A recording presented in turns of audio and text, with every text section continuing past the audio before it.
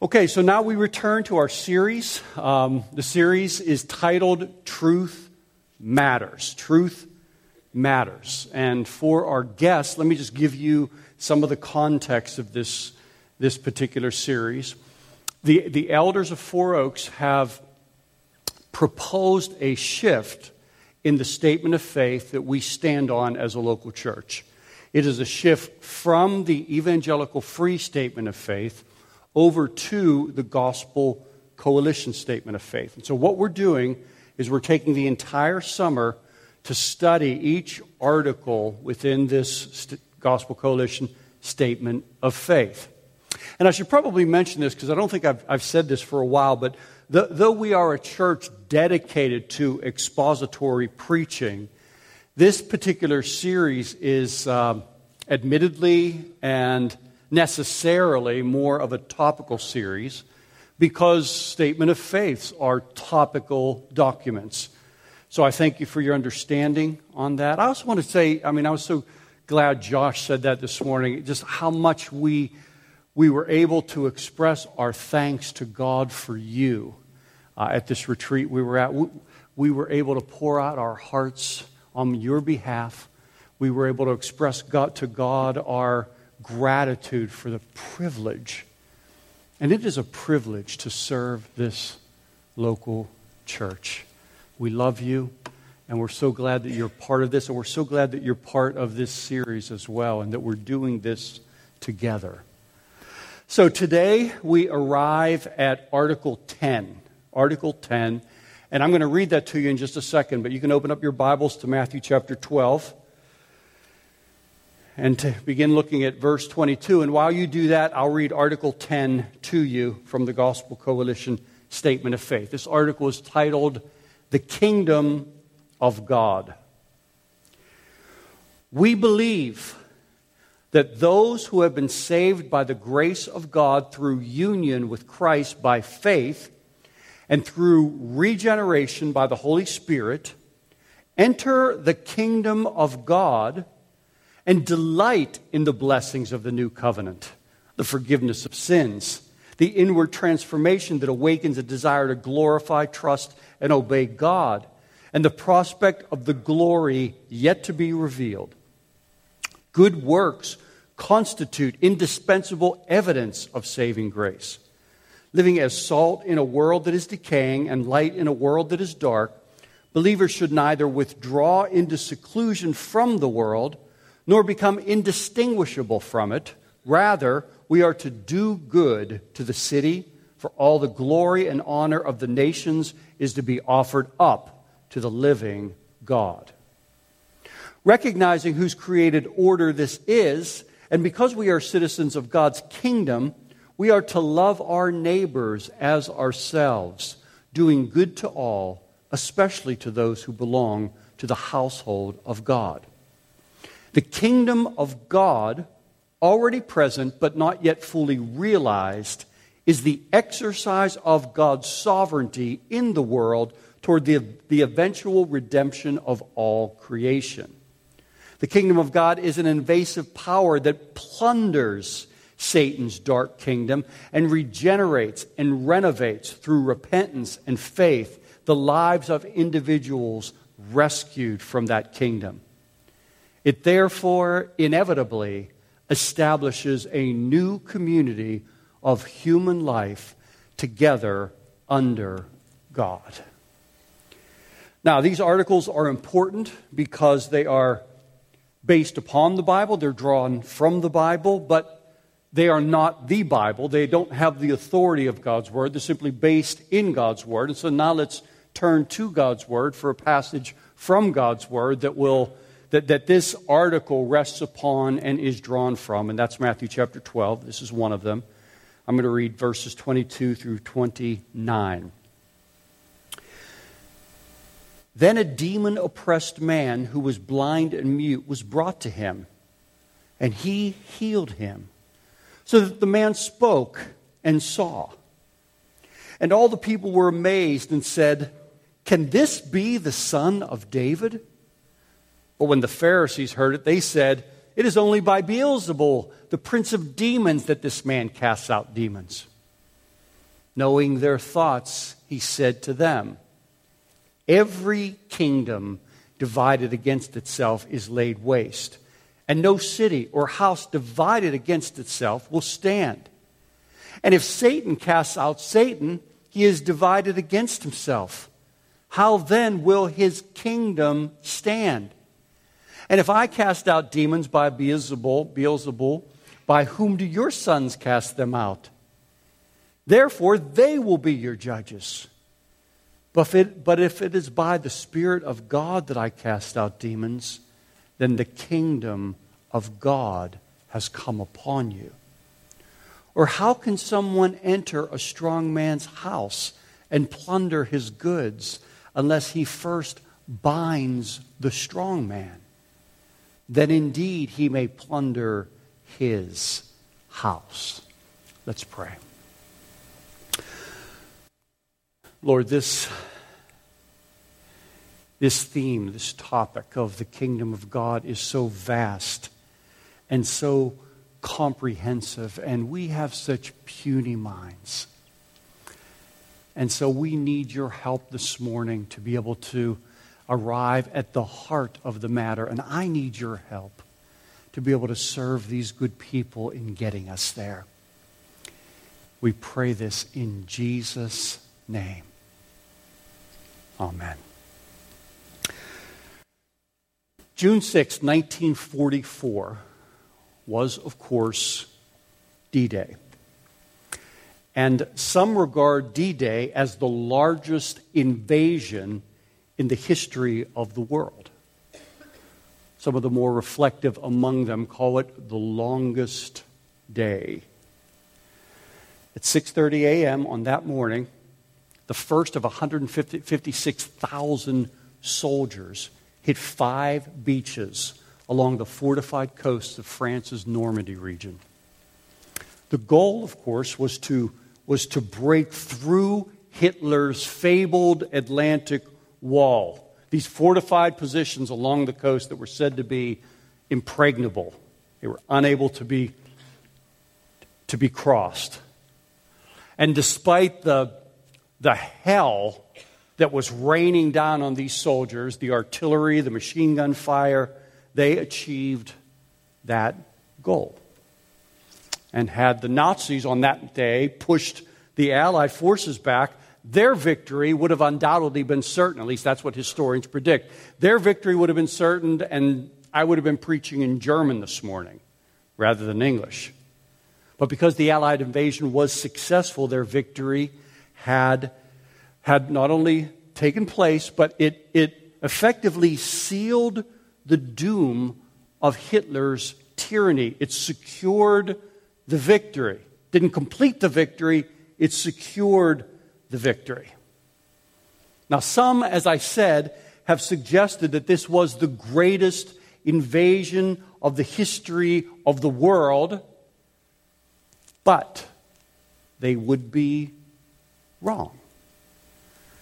Because Matthew chapter 12, verse 22 delivers us to the greatest invasion in the history of the world.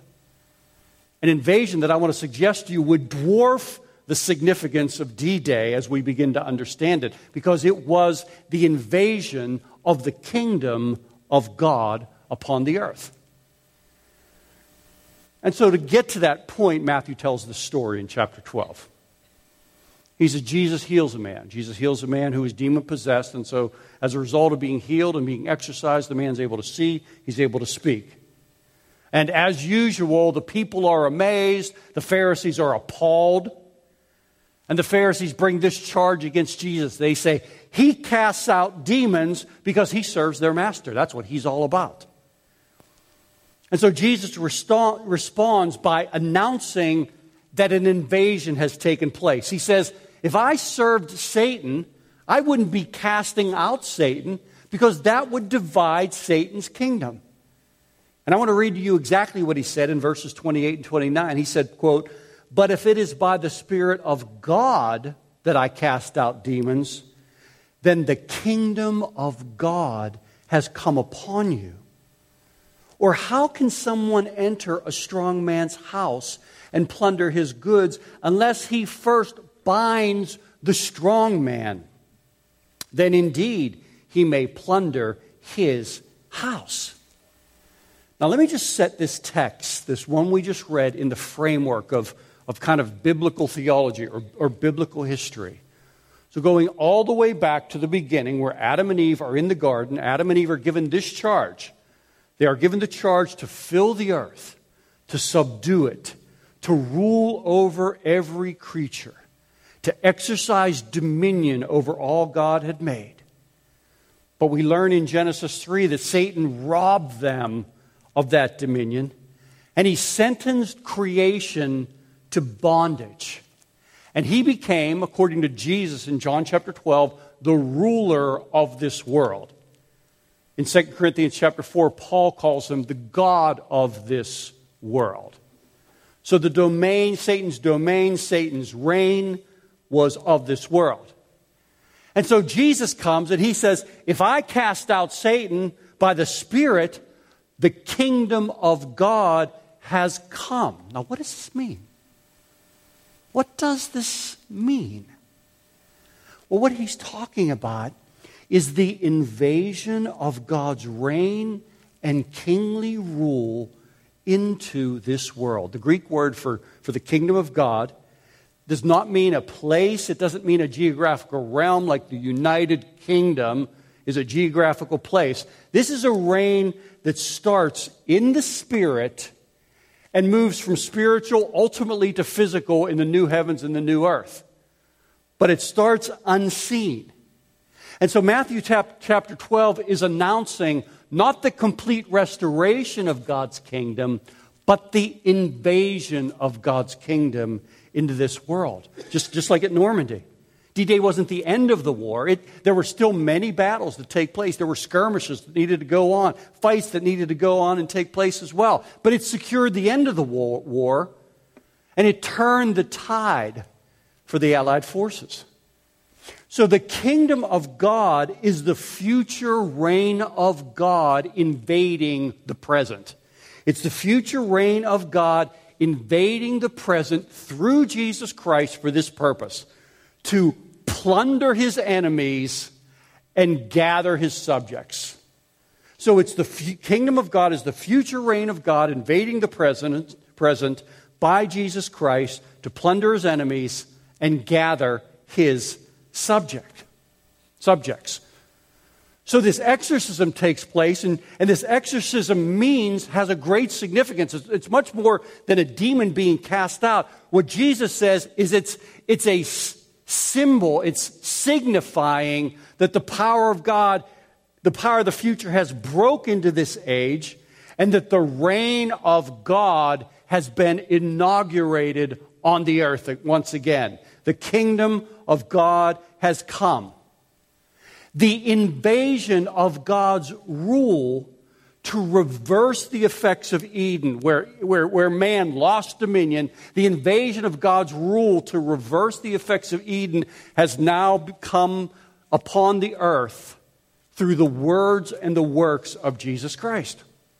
In fact, to use the words of Jesus Christ, it's the acts of Jesus are binding the strong man's house and plundering it. The strong man's house is Satan. Satan is the strong man. The strong man's house is Satan's domain. Plundering his goods. The goods of Satan were people. And so Jesus is saying the kingdom comes. It binds the strong man. It plunders his goods. So every miracle, every healing, every word spoken was binding the enemy. Every word spoken from Jesus, binding the enemy. Every soul saved was plundering the house of Satan. Because it was the invasion of the future into the present. The future victory coming forward. That future time where death would be defeated. Satan would be thrown into the abyss. Everyone would have whole bodies and be worshiping the Lord. That future invading the present, overlapping itself into the present so that here and there we taste pieces of it and parts of it through bursts of the power of God. So it was the invasion of the future victory of God into the present reality. Similarly with D-Day, the Nazis were bound at D-Day, but the war had not ended. Victory was assured, but it wasn't over. The war wasn't over. George Ladd, the great theologian, calls this the presence of the future. The kingdom of God is here, but it's still coming. So Jesus says, if I cast out demons, the kingdom of God is come, the kingdom of God is among you. But then he also teaches us to pray, thy kingdom come. Some folks call it the already but not yet. The kingdom is here, but it's still coming. We are saved, we're being saved. There's this sense of already but not yet. This is how Article 10 describes it.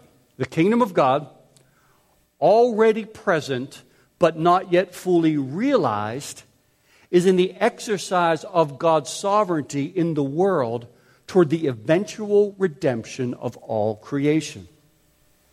The kingdom of God is an invasive power that plunders Satan's dark kingdom and regenerates and renovates through repentance and faith the lives of individuals rescued from that kingdom. It therefore inevitably establishes a new community of human life together under God. Oh, that is sweet.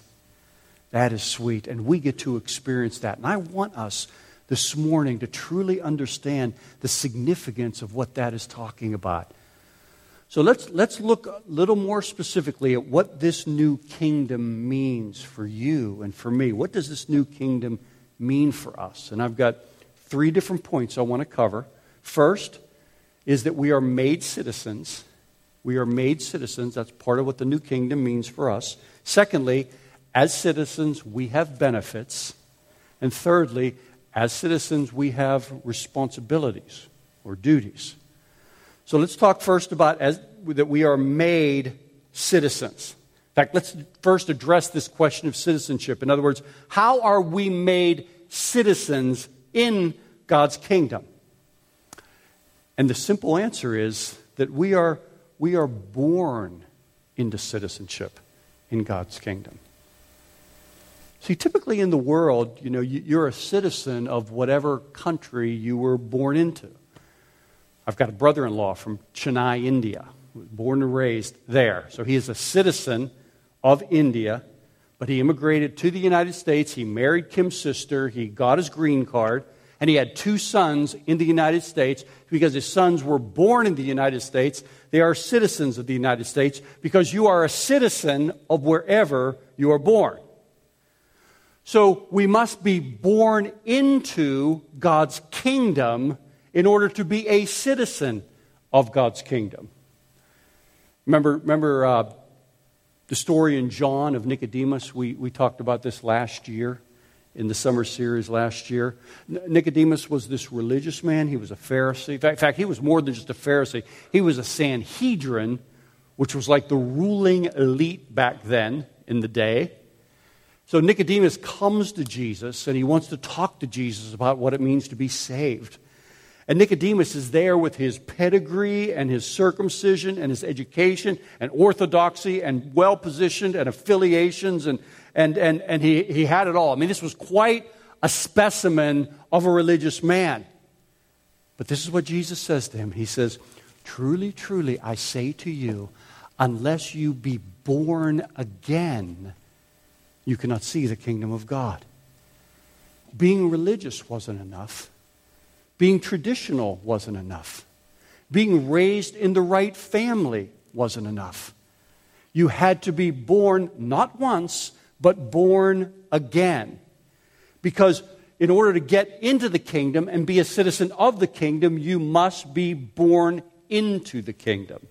This is the way the statement of faith states it. Quote, "We believe that those who have been saved by the grace of God through union with Christ by faith and through regeneration by the Holy Spirit enter the kingdom of God." You know what's so amazing about this? Is no one expected the kingdom to come this way. Nicodemus did not expect the kingdom to come this way.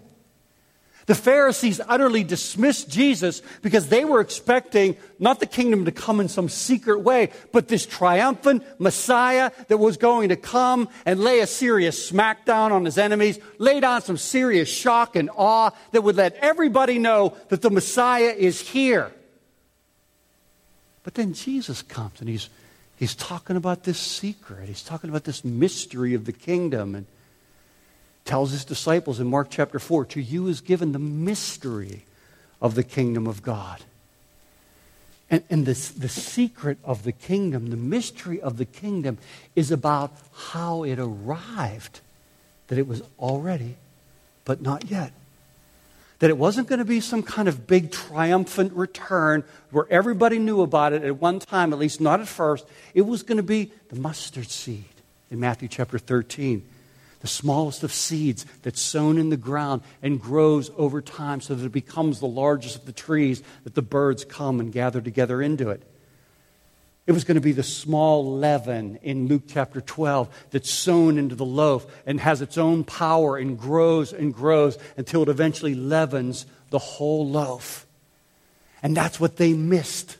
The fact that the kingdom comes small. The kingdom comes through humility. The kingdom comes in ways they never expected it. It's part of the mystery of the kingdom, the secret of the kingdom, and the fact that it all starts with an invasion was something they completely missed. It all started with D-Day, the invasion of the kingdom through the words and works of Jesus Christ. And when the kingdom is received, that's when we become citizens of the kingdom. So Paul tells the Ephesians, so then you are no longer strangers and aliens, but you are fellow citizens with the other saints. So it's conversion that naturalizes us, meaning it's conversion that makes us or helps us to become citizens of the kingdom of God. So point number 1 is that we are made citizens. Point 2, as citizens, we have benefits. As citizens, we have benefits. Now, what does that mean, that we are citizens with benefits? I mean, that's not unusual that a citizen would have benefits. I think of Paul. We just studied this in the Acts series. Remember Acts 22? Paul's arrested. He's about to be flogged.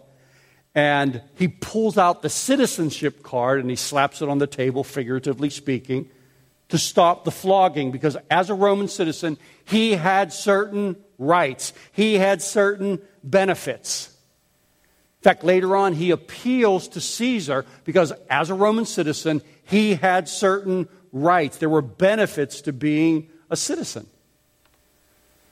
Well, in God's kingdom, there are benefits to being a citizen as well. And I love the way the Gospel Coalition Statement of Faith says this. Let me read this to you. It says,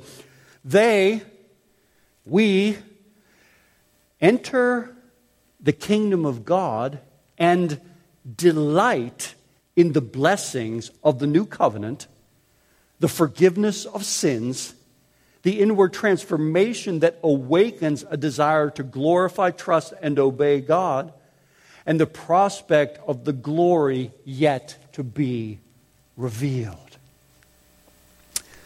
Now listen, when I prayed this morning, I prayed because as I prayed to God, I said, Lord, this is so comprehensive, and our minds are so small. And we could just spend weeks talking about all the benefits that come to us as a result of being citizens of the kingdom. We could talk about justification. We could talk about forgiveness. We could talk about adoption. But I want to take some time and just hone in on what's pulled out in the Gospel Coalition Statement of Faith, because I love the way that the benefit is articulated as a delight that is sparked. We enter the kingdom of God and we delight in its blessings, it says, and then desires that are awakened. The inward transformation that awakens a desire to glorify God. So it's summarized as a delight that is sparked and desires that are awakened. In other words, when someone is born into the kingdom, that means that God gives them something they cannot manufacture themselves. He gives them a new heart. But in that new heart, there's something installed. There's something that they didn't have before. And that new heart comes with desires embedded in it. Desires for God. Desires that delight in God. God implanted it in them. And don't get intimidated by that word. That's just a theological word for saying they are God-installed desires. They're factory installed at regeneration, at the new birth. In fact, Piper says, in the new birth, our dead, stony boredom with Christ is replaced by a heart that senses the worth of Jesus. Therefore, we begin to delight in Jesus because we have a heart that senses the worth of Jesus. So that citizenship creates desires. That conversion creates desires. Conversion creates affections. In other words, it's not just about a new way of thinking. It's about new desires that are in our heart. It's about a new way of loving. It's how we know that we're genuinely converted. You know, I'm really growing to love the South. But one of the biggest challenges of being down here is, have you noticed everyone's a Christian? The mailman, the mailwoman, Christian. Everybody in Publix is a Christian. Everybody has a fish on the back of their car. Christians. Even the pets, all converted. All Christians. Which down in the South basically means I was raised in the church and I know how to speak Jesus. I know the language. I can work my way around. I can talk Jesus. But speaking Jesus has nothing to do with being a citizen of the kingdom. Just because you spent time in the United Kingdom and you've heard the language of the United Kingdom doesn't mean you're a citizen of the United Kingdom. Because there's a big difference between being a tourist and being a citizen. See, tourists have facts. Citizens have rights. Tourists have knowledge about a place. Citizens have experience in a place. Tourists have heard about a ruler. They've read about a ruler. Citizens live under their government, live under their ruler. And in God's kingdom, the best way to tell the difference between a tourist and a citizen is to examine them or to examine oneself on the level of desire. Because it's the desires of our heart that's the passport to tell our country of origin, to tell where were we really born. Are we born of this world or are we born of the kingdom? Are we citizens of this world or are we citizens of heaven? Our passport is the desires of our heart. I talked last week a little bit about my conversion. And one of the things I remember about my conversion is I remember that life after my conversion didn't look much different than life before my conversion. In other words, I was sinning in a lot of the same ways after I was converted that I was sinning before I was converted. But there was one dramatic difference, and that is, I started to feel bad. I started to feel horrible about the way I was sinning. So I was doing, on the outside, nothing looked different whatsoever, but all of a sudden, there was a conscience, there was conviction, there were things that were going on inside of me, and I found that my desires were changing so that eventually my behavior began to align with my desires. But it happened from the inside out. It was something God began. And here's the thing. It's how I knew something was different. Because if I would have looked at just my behavior, I would have been condemned. And I did feel condemned. But I knew, I don't understand it all. And I know I'm sinning in some of the same ways I was before. But I feel bad about it. There's something going on inside of me that is different. In fact, it's dramatically different. And now when I look back on it, I realize there was a conversion all the way down to my desires. There was a transformation of my affections. Let me talk to the parents for a second here. Parents, I want to appeal to you. Don't encourage virtual citizenship within your home. Virtual citizenship. You know, there can be a fear that arises in the hearts of parents, particularly of small children. We just want to get them down the road as quickly as possible. Get them baptized, because if I can baptize them, then that'll validate something to me. It'll relieve me of the burden of not knowing where they're going to go. And so we want to be so quick to crown them with conversion. Don't encourage virtual citizenship, but make sure that you are going down to the level of desire as you seek to serve your children and evaluate where your children are. Do they desire Jesus? Do they grieve sin? Do they admire godliness more than being rich, more than being famous, more than people who are wealthy or popular? Do they desire godliness and admire godliness more than people who are popular? Do they want to hear from God's Word? Do they want to hear God's Word preached? The point I'm trying to make is those are the benefits of genuine citizenship. And we have to get beyond our fears in serving our children to make sure that we are discerning the fruits of genuine citizenship and not virtual citizenship. So, as citizens, we have benefits.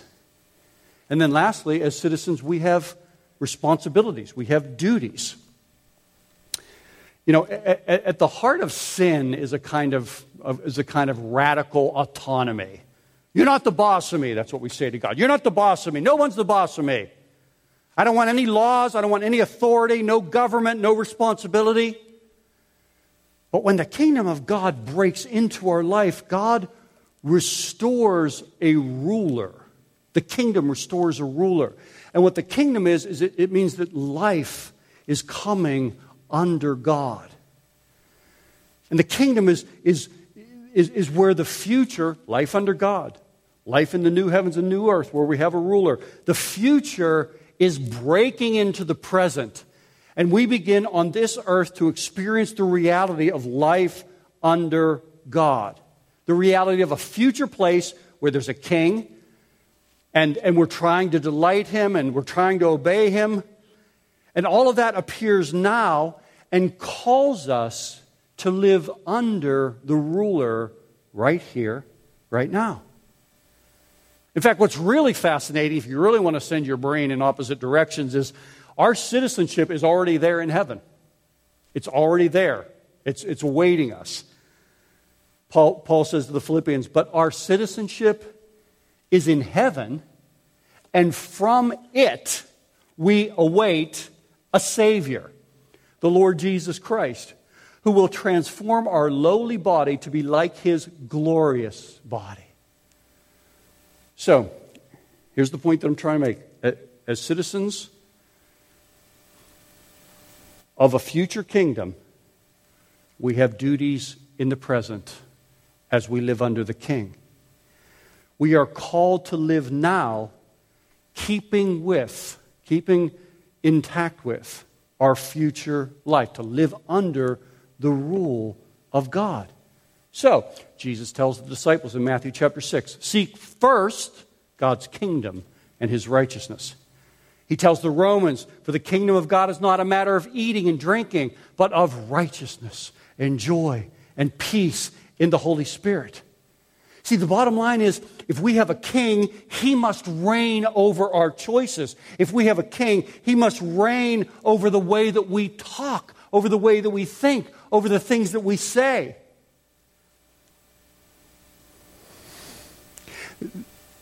This week I was talking to another leader, and to my shame, I said something that was very unkind about another leader. Nobody in Four Oaks, if you're here as a leader. Wasn't me. said something very unkind to my shame. And next day, out of the blue, I just began thinking about that. Isn't that how it works so often? Is the Spirit of God is faithful. He doesn't come in and clobber you. He just begins to whisper.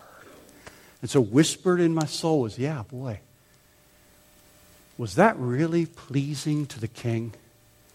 Was that really reflecting the new kingdom? Was that really a reality consistent with being a citizen under his rule? And it got worse that day. And then yesterday, same way, to the point where I had to call this guy, and he was kind enough to call me back, and I had to confess to him that what I said was entirely inappropriate. It was unloving. It was unkind. It did not portray that other person in love. And I was able to repent to God of that and repent or confess that to my friend as well. Because I have a king. You have a king. He must reign over our choices. We are called to live obedient to his rule. Paul tells the Ephesians, everyone who is sexually immoral or covetous has no inheritance in the kingdom of God. If we have a king, he reigns over our choices. If we have a king, he's even in the bedroom. See, Americans are so intent in keeping the government out of the bedroom. This king says, no, we're going to go there. We're going to talk about that. Let's talk about who you're sleeping with and not married. I want to talk about that, the king says. Let's talk about why you deleted that history from your computer. Let's talk about that a little bit. Let's talk about why you buy stuff that you don't really need. I want to talk about that as well. Because he's our king. And because he loves us. He takes us there. But this kingdom is not simply a maid service that kind of comes in and cleans the inside of the house. What ultimately this king does is he flips our direction.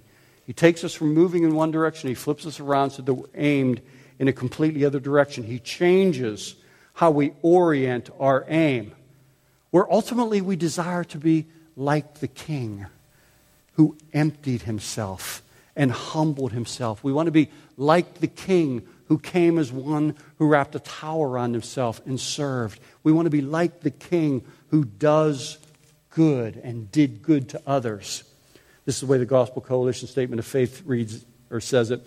Recognizing whose created order this is, and because we are citizens of God's kingdom, we are to love our neighbors as ourselves, doing good to all, especially to those who belong to the household of God.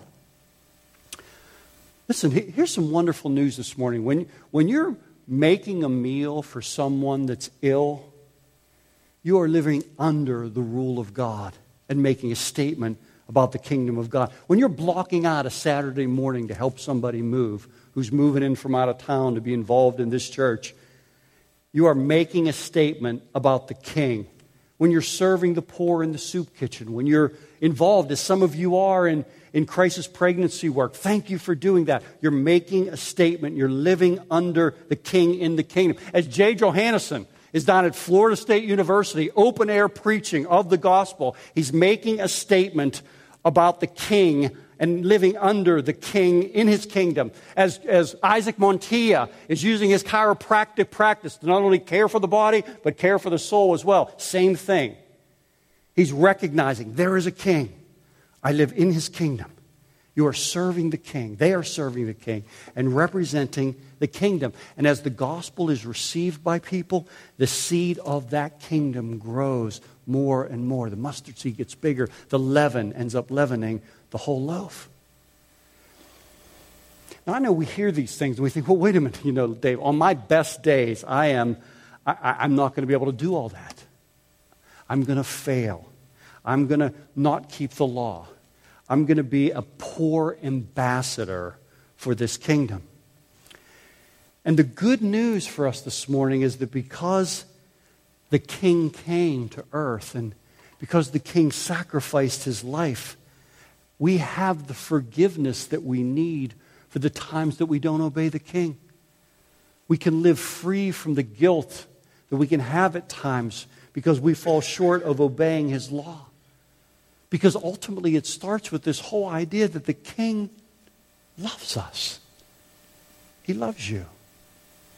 And he's come after you because he loves you. In fact, that's not all. When our King died and rose on the third day, he made available the power of the age to come. He brought it forward into this world and set it down into our life, set it down in our soul. The power of the age to come through the Holy Spirit. The very power that will keep us in heaven, keep us in our new bodies, that will keep us forever, that will fuel our joy in heaven, that power has broken into this world and fills our life as we call upon his name. Paul tells the Corinthians, for the kingdom of God does not consist in talk, but in power. See, we're not the Allies on D-Day approaching Normandy with no weapons, no air support from God. No.